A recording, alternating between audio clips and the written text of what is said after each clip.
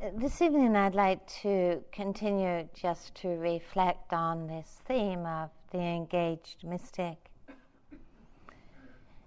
Recently I came across a wonderful quote that said, "Not everyone feels the call to be a monk or a nun, but everyone has a little bit of the monk or nun within them."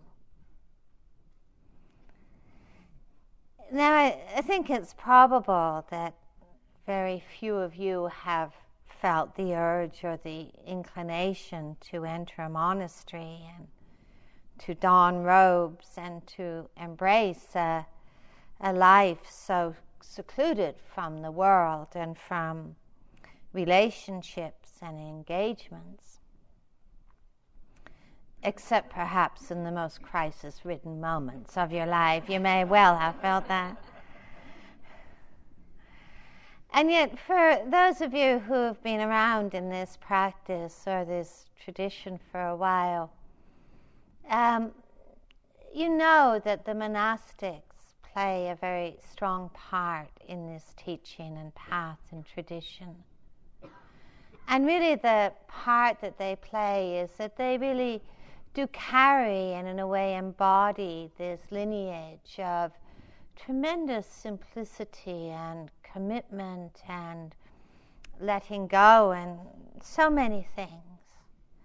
And I know when, because our paths cross with the monastics many times, I know when I meet the monastics, there's something just about their lifestyle and what they're committed to that really does kind of evoke an inner echo. And I think what is that part of the monk or the nun within us? And I feel that it's that kind of voice in our heart, that voice of longing actually, that brings us to retreats. I think the monk or the nun within us is that part of us that really leads us to endeavor to live a life of integrity and mindfulness. It's sometimes that quiet inner voice that deeply longs for love, for calmness, for peace. And the monk or the nun within us is that part of us that so deeply values kindness and compassion and equanimity, and longs for healing and freedom, both inwardly and outwardly, to find a way truly to touch our world and heal our world with understanding and ethics. And the monk or the nun within us, in truth, coexists also with our intention to live our life in this world in a conscious way, the part of us that wants to contribute to the healing of our planet, to have ethical relationships and meaningful lives and integrity and heartfelt sincerity and commitment. I think the invitation of our path as lay people is really to keep the dialogue going between the monk and the nun within us and our lives of engagement. Because both of these, our life in the world and our inner life, both of these are part of the fabric of awakening and understanding. And both of them are part of the fabric of really understanding what it actually does mean to be an engaged mystic.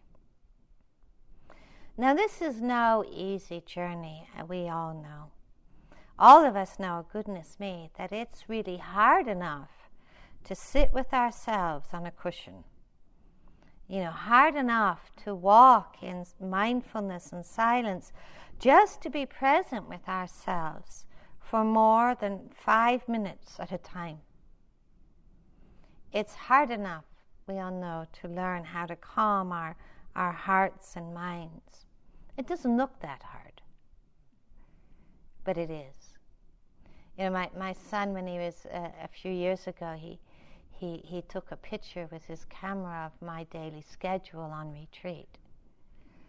And he emailed it to all his friends. And it's become a kind of standing joke, like, look at my mom's work day. She sits. Oh, look, she's walking. Oh, there she sits again. Oh, a little more walking. Lunch, Goodness me, there she is sitting again, And it's kind of a standing joke in their community, like this is presented as being the sort of idyllic livelihood method, You sit and walk. And, when they do joke with me about it, I suggest that they try it. Just give it a go for one day and so see what a cakewalk it is. But we know it is a challenge to do that. But it's also equally challenging to sustain our intentions, to be calm and mindful in this world. A world that doesn't always feel to respect and to support awareness and integrity and kindness. But I think this is the nature of the path. And the challenge of it was as true 2,600 years ago as it is today. And it's just as hard in a monastery in many ways as it is in the world. All that time ago, people used to come to the Buddha in distress, speaking about how difficult it really was to live with integrity and dignity and kindness, how difficult and hard it was at times to be with their turbulent hearts and minds. We can imagine, of course, that it must be so much easier in a monastery, except if you've ever been in one. And then, you're taking your mind with you wherever you go. You're taking your heart with you wherever you go. And, we've both spent times in monasteries, and I'm pretty sure that if you asked a monk or a nun to keep a diary of their day, they've got a lot happening. Out in the alms round, caring for the monastery, cleaning up, looking after the communities, practicing. It's really no wonder, actually, they have to get up at 3 or 4 in the morning just to get it all in. The invitation of the Buddha, the teaching through all time, is to understand what it means to live a noble life, to cultivate a noble heart. And the Buddha was very clear about describing and defining a noble life by the commitment that is brought to ethics and serenity and calm and mindfulness and wisdom and freedom. And that commitment is not easy in any circumstance or lifestyle. And the Buddha called it swimming against the tide. And I often think this is really an apt description, because we see how much, and even as it was talked about today, how much on a daily level we often feel to be swimming against the tide of our own internal habits, never mind our external ones. Our own internal habits of scatteredness or aversion or anxiety or agitation. But I think too we're often swimming against the tide of some of the cultural and social values that we meet every day in our lives. You don't turn on the television very often and hear the message, this is a good day to let go. This is a good day to be compassionate. This is a good day to be equanimous. You don't pick up a magazine and see that. In fact, much of the communication that really is bombarding our sensors is something very different. The value that is given to becoming someone special. The weight that is given to success and failure. The values are sometimes given to accumulating and defining ourselves by what we do or by what we produce. Sometimes the busyness that can take over our lives, that can so disconnect us from nature and the very real crises in our environment. It's sometimes said that the road to enlightenment is not paved.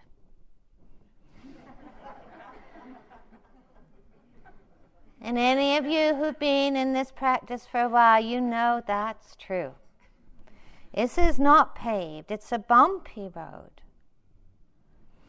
But the path of nobility or a noble life is not just about a kind of destination or result. I think nobility in many ways is truly born of our willingness to embrace the rockiness of the road, to embrace it all, and to really sense that if we really want peace, we need to know what it means to practice peace and to live peace. If we want kindness, we need to know what it means to practice and to nurture kindness. If we find ourselves often lost in confusion, there is some way that we're actually practicing confusion. If ill will lives on in our lives in some way, quite often quite unintentionally, we're feeding ill will. It is a practice of calm and mindfulness in truth that leads to the stability of calm and mindfulness. And in many ways, it's a practice of agitation that leads to sustained agitation. I feel it's very important to acknowledge that we're part of a generation of practitioners in the West in this tradition who are really endeavoring to understand what it means to be an engaged mystic, what it means to honor the monk or the nun within us, that commitment to peace and kindness and freedom, and yet to live fully engaged as a conscious participant in the world. You know, if you go to Asia, and much of Asia, and there are areas that are different, there are Burma is something of an exception, there are parts of Taiwan that are something of an exception. But in much of Asia, in Buddhist traditions, the path of lay people is primarily one of dana, generosity, of practicing the precepts, and of devotion. Now, these are fine and wholesome paths, and I certainly don't want to put them down in any way. And yet the truth is that in much of Asia, the meditative or the mystical or the path of liberation is really seen to be the domain and the territory of the monastics. And this is really one of the very radical shifts that has actually happened in Western practice. That, people are really challenging that divide, really wanting to live in the world in such a clear way, and yet really nurturing that possibility of freedom of heart within themselves, and really following the paths to that freedom.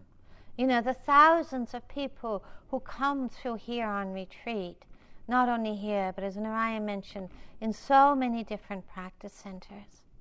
Practicing, certainly learning to know about and reclaim and really embody integrity and kindness, but really nurturing that spark of possibility, of real, genuine inner freedom.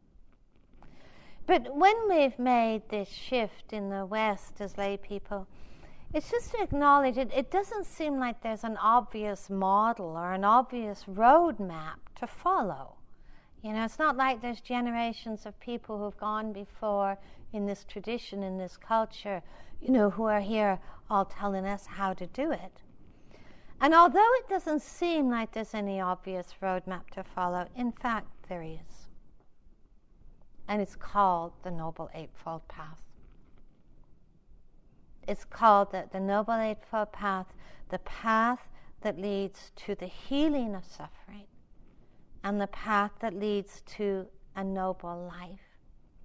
And in truth, the Noble Eightfold Path is a path and a teaching that embraces every single aspect of our lives, including the aspects that many of you brought up from your groups today, the difficulties of really navigating our way through relationships that can often feel so thorny or so laden with habit.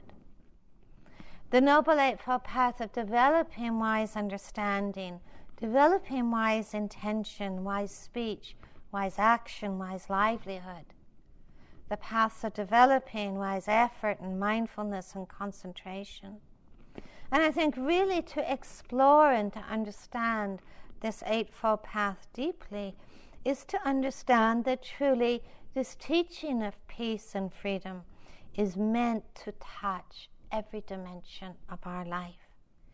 And it's meant to embrace all circumstances, inwardly and outwardly.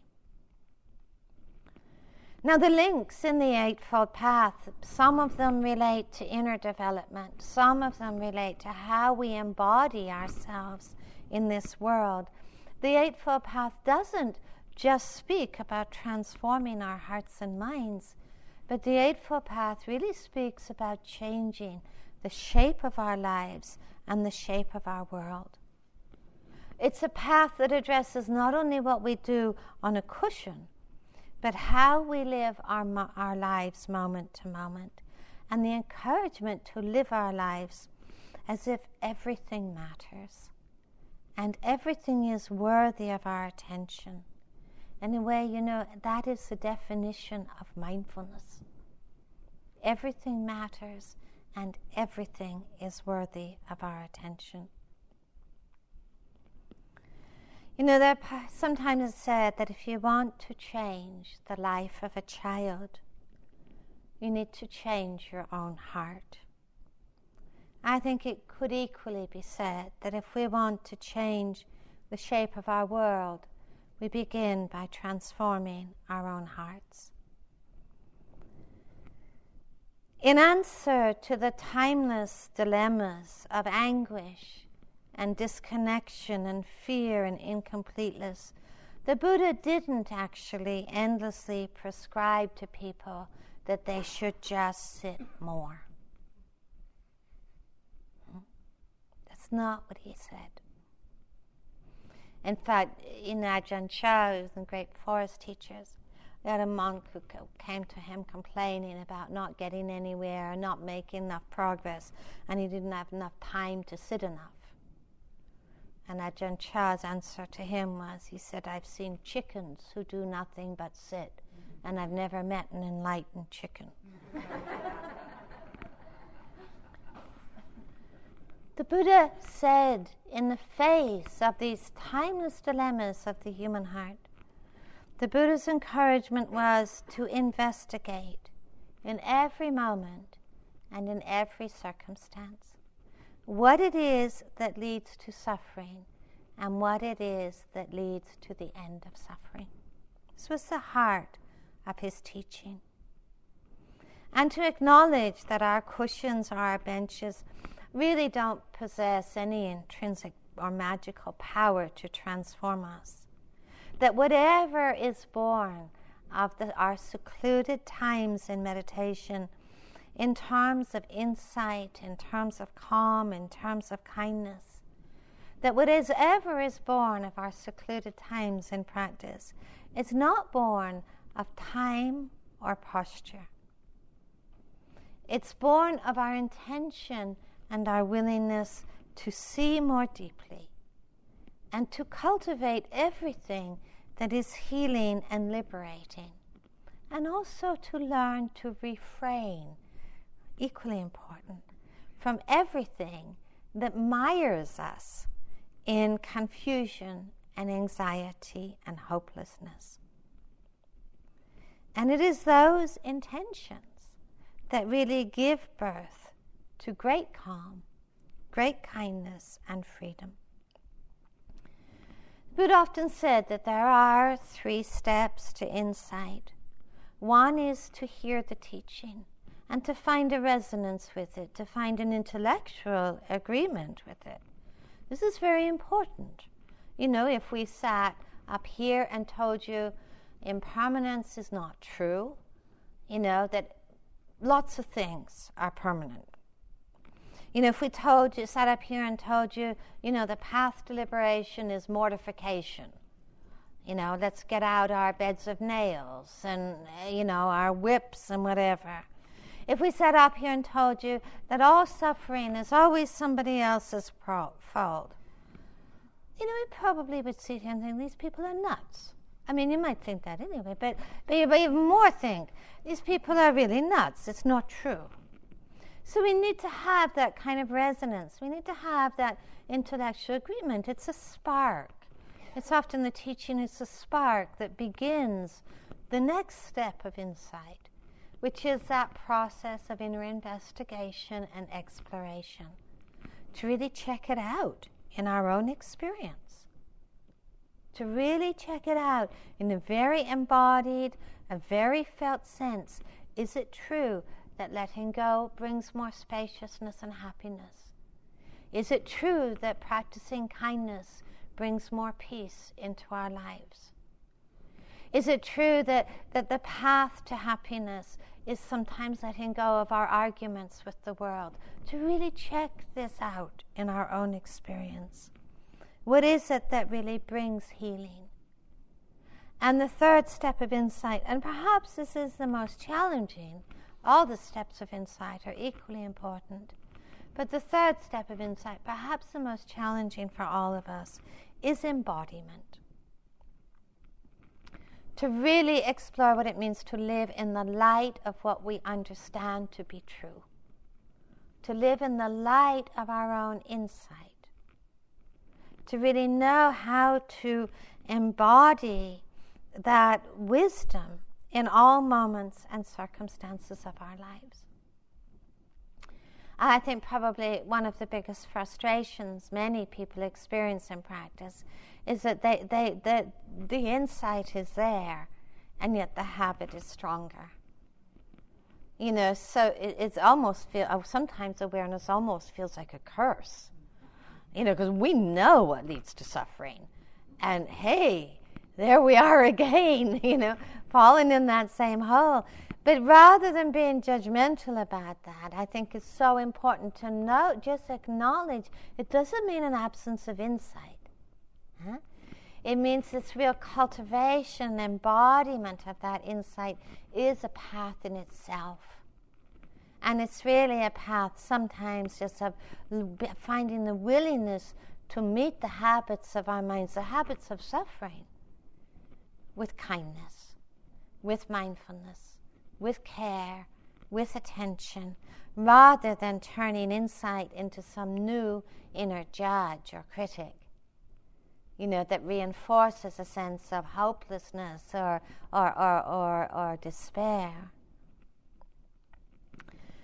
Let's imagine something.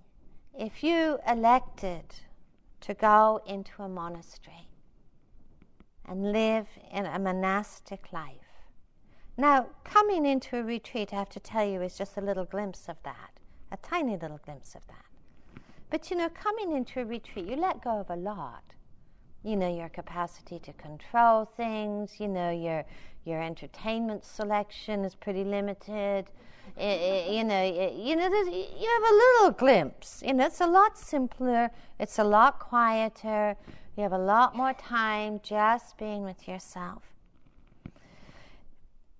What are we really asked to learn? What would we be asked to learn if we elected to go into a monastery? So the learning that would make it not only just something tolerable, like we don't want to make retreat just tolerable, but as an climate in which we would really deepen in understanding and spaciousness and calm. Well, you know, we've done this, and I know going into a monastery, I was asked to learn a lot of things. I found it no easy path myself. we would probably be asked to learn and to cultivate a tremendous depth of patience, to learn to be with what is, rather than leaning forward into the next moment or the next event. I mean, you have a glimpse of that here. There's not many events. If you spend your day leaning forward, you really see how off balance you get. If we were to go into a monastery tomorrow, we would probably all be asked to learn a tremendous amount of generosity and tolerance. You wouldn't be able to divorce yourself from your fellow monastics, just like you can't divorce yourself from your fellow yogis here. And that no matter how difficult or how irritating you found themselves to be, you would know that to be stuck in judgment and argument doubles the difficulty. We would probably be asked to let go of our relentless desire to control and our ongoing argument with how things should be, to find kindness rather than aversion, compassion rather than harshness, to find calmness and uprightness rather than anxiety and agitation, and the willingness to be content with little, and to find joy in simplicity. Life in a monastery would ask us for 1,000,000 moments of letting go in a single day. And just to dispel any illusions, you know, when a person takes robes, becomes a monk or a nun, it's not the robes that makes them a monk or a nun. It's the training. And many monastics will tell you that that is the beginning of their training to understand what it means to be a monk or a nun. Now suppose we reverse that scenario and we invited a monk or a nun to come into our home and take our place for a year. Go to our job, pay our bills, raise our kids, learn how to be with aging parents, deal with contentious neighbors, sit in traffic jams. How would you advise that monk or nun? What would you say to them? This is what's going to really make this a climate of learning and deepening, rather than something that just has to be borne or is tolerable or coped with. What would you advise them? If they were to do that, your life really well, rather than be overwhelmed. You know what? I think the list would look pretty similar. Patience, generosity, kindness, contentment with little, not arguing with the way things are, being willingness to meet the moment as it is. I think in this life, in this path, we're all reading from the same script. One of the central teachings of the Buddha is that nothing exists in isolation. Nothing exists independently, that all things are interwoven and interconnected. We can't cultivate awareness and compassion in isolation. We actually cultivate the conditions in our own hearts and minds and lives that allow calmness and peace and compassion to come into being. In a meditative life, we cultivate the conditions that allow insight and understanding to emerge. It's also true that agitation and aversion and fear also don't exist independent or in isolation. They also arise from the conditions that are conducive to their arising. It's like Ruth Dennison, one of our elders here, once said, you know, if you want a mango tree, you don't plant an apple seed. So what are the conditions, the ground of an awakened life an awakened heart, I think it's very important for us to consider. The first of these is a very profound commitment to integrity, the ethics we were speaking about last night. One of the ways that the Buddha was very radical in his time is that he was the first teacher in his time to make a direct link between ethics, calm, collected mind, and wisdom. Before him, there really wasn't a kind of code of ethics or any relationship made between those three. Now, of course, we tend to think that ethics is easy. We're here, we're not in prison, right? So we think, we're not murderers, no, we're not car thieves, we're not kind of, fraudsters. But I think it's actually ethics is one of the great ongoing challenges and practices of our time. I think the practice of integrity is truly a wisdom practice. And a colleague of mine said recently that if the practice of the ethical guidelines doesn't make you uncomfortable, you haven't understood them properly. Because it's really not just behavioral. It's really, really more importantly what goes on in our own minds and hearts. We know this, We can greet someone on the street, with a kind of smile on our face and inwardly, have an onslaught of judgment and condemnation. It's not just about not acting out ill will, it's being free from ill will. To cultivate non-harming truthfulness, honesty, clarity, sexual integrity is so deeply needed in our world. Not only for our own well-being, but for the well-being of our world, our planet. I think many times in my life, people, because I've had raised 2 children, and I think people used to have this romantic idea of my kids hanging out on zafus in diapers. And many people would ask me, how much do your kids meditate? They're 3 years old, 4 years old. And, as a parent, I never really felt it was important to teach my children to meditate. But what I really felt was so important was to teach them the understanding of ethics. And an understanding of ethics that is really, really an understanding of interconnectedness. And that somehow if they could do that and really cultivate that, they would grow up to be people who would know about kindness, whose area of concern would be greater than just themselves.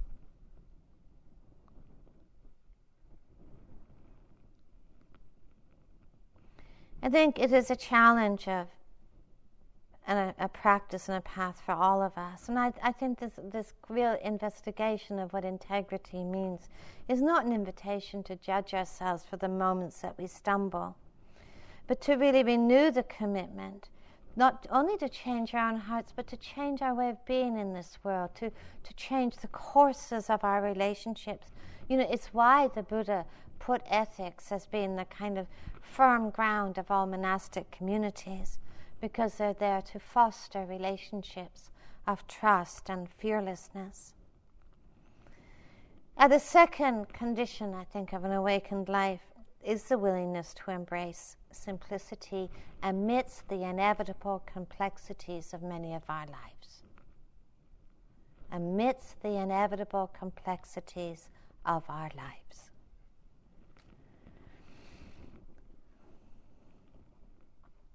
One of the greatest complaints and difficulties that I hear from people is a complaint about busyness. I'm so busy. How do I fit my practice into my schedule? As if our practice is just about what we do on a cushion. But busyness to me doesn't describe a way of life, it describes a state of mind that may in fact be optional. Sometimes people come on retreat and the first day they tell me about how they're suffering from busyness and then proceed to get really busy on a retreat. Projects to do, that sense of urgency, a sense of self-improvement, how do I get rid of this, how do I get rid of that, how do I fix the whole of IMS, I get busy right away. It's like a state of mind. And I think sometimes it's almost like an illness. Recently I was talking with a yogi, and he said that he worked in the music business. And he said they have a term for it in their office. It's called tired and wired.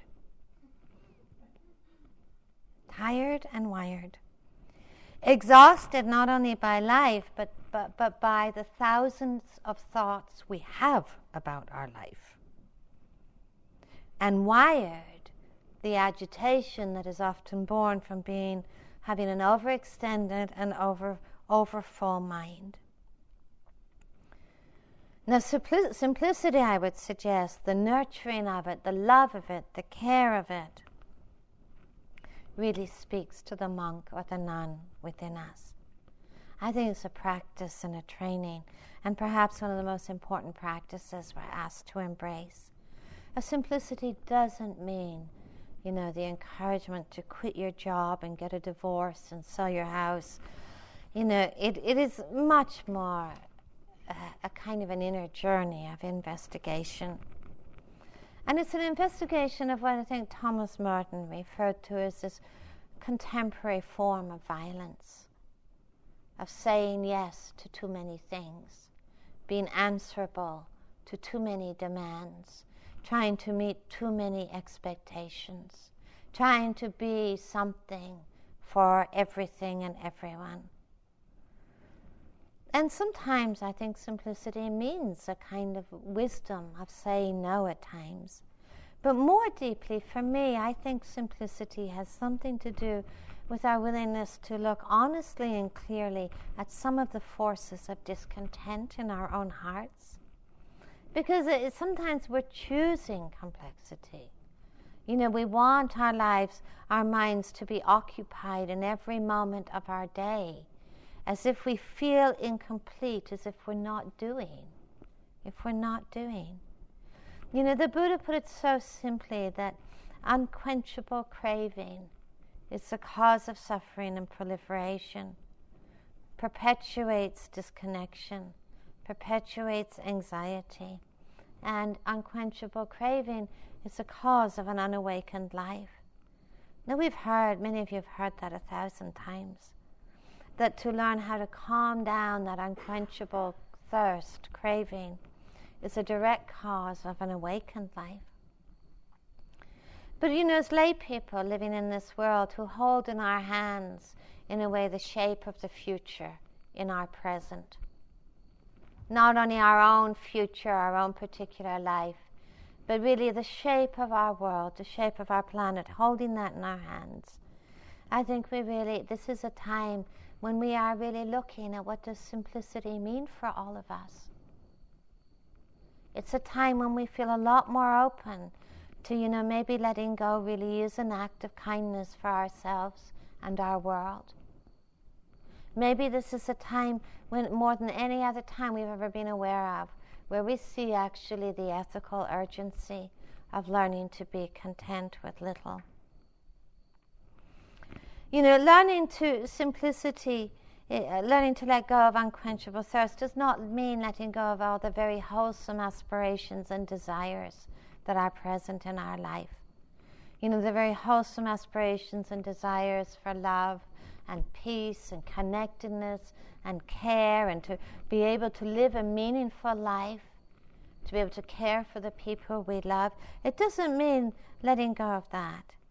But those wholesome desires have a chance of success. Unquenchable thirst, rooted in discontent, has no chance of success. That no matter what we have, what we get, what we become, somehow it feels like never enough.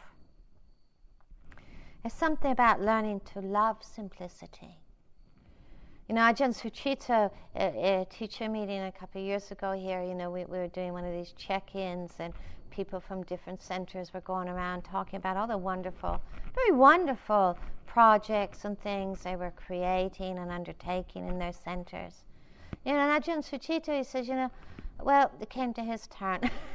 He said, well, we really don't do very much. That's kind of our job description as monks and nuns, is to not do very much, but yet they do. And that's a kind of koan, I think, for all of us. It's really how to live this life where actually a lot is growing, a lot is being aspired to and brought into being, and yet not to have this inner pressure of I'm doing so much. I'm doing so much. You know, we really see it here, you know, like Narayan was talking about both the virtues and the downsides of technology last night. You know, I sometimes call cell phones the sixth hindrance factor. You know, and it's certainly not that they don't have practical and valid uses. You know, I have one that lives in the you know, the glove compartment of my car. That is where it lives. You know, I mean, they do have a very practical nature, but notice how even things that really have a very practical nature become sort of magnets for underlying tendencies. You know, that something that started out as a very practical nature can, if the forces of discontent are behind it, you know, the fear that I'm going to become invisible or disappear unless I'm endlessly available 24 hours a day, you know, can always be called on. Is it true? You know, does actually being endlessly hooked in make us feel any less lonely? Does it actually make us feel more connected? I don't think for a lot of people it does. You know, when the Buddha talked about meditation, he would usually begin with these instructions to disentangle from the world and establish yourself in mindfulness and solitude. He didn't say disconnect from the world. He didn't say push the world away. He said disentangle from the world and really treasure the secluded mind. The mind that is not always chasing or pursuing or avoiding. The mind that's not always hooked. You know, can we be comfortable having this, content with little? You know, it's not easy in our society. We hear that's actually a sign of failure and inadequacy. And it's not just, you know, contentment is not just about the things we have. For me, it's much more about events and experiences. You notice that we become easily intensity addicts. In fact, the more asleep we are inwardly, the more intensity do we need to feel awake. You know, the more numb we are inwardly, the more intensity do we need to feel alive. And this, you know, we can counter that trend.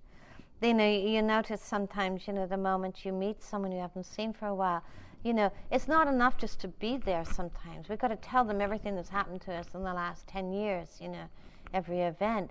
It's not okay to say, you know, like nothing much has happened. I haven't been doing very much. You know, Naomi Shihab-Nye, in part of a poem I love, she says, when someone recognizes you in a grocery store, nod briefly and turn into a cabbage. When someone you haven't seen in 10 years appears at the door, don't start singing them all your new songs. You'll never catch up. Walk around like a leaf, knowing you could tumble any second, then decide what to do with your time. And decide what to do with your time.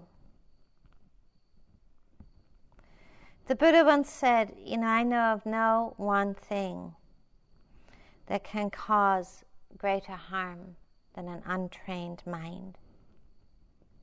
And he says, I know of no one thing that can be of greater benefit than a well-trained mind.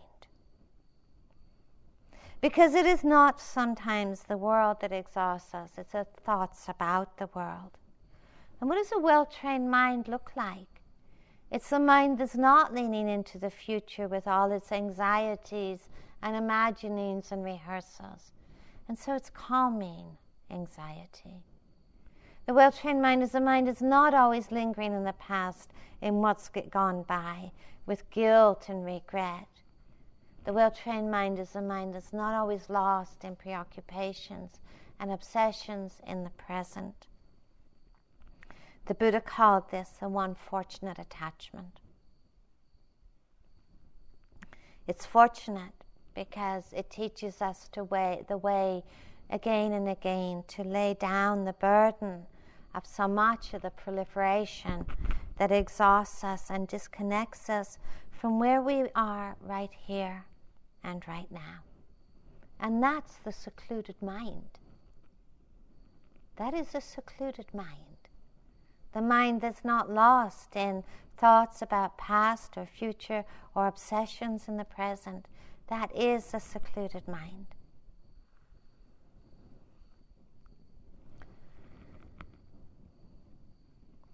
Perhaps the greatest condition for an awakened life, maybe it's not the greatest, these are all important. And one of the important ones is the condition of commitment.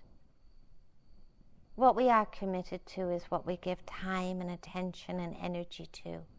And we know that in all areas of our lives, if we want to raise a child, if we want to learn to play a musical instrument, if you want to study, if you want a relationship that's healthy, if you want to practice, to bring any of that to fruition requires our commitment.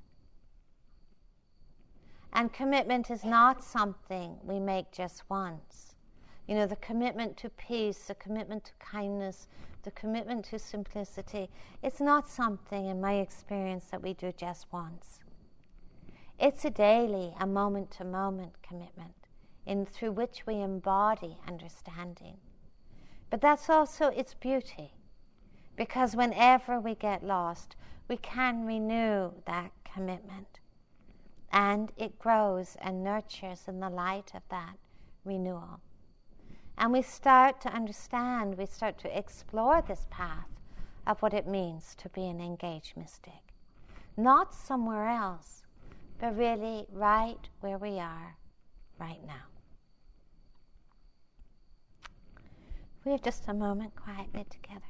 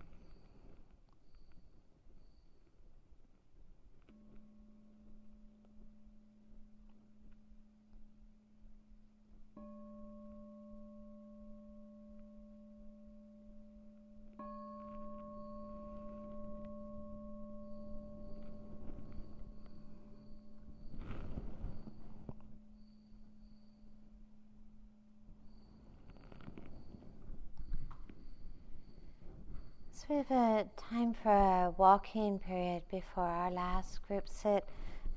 If we could come back, not at...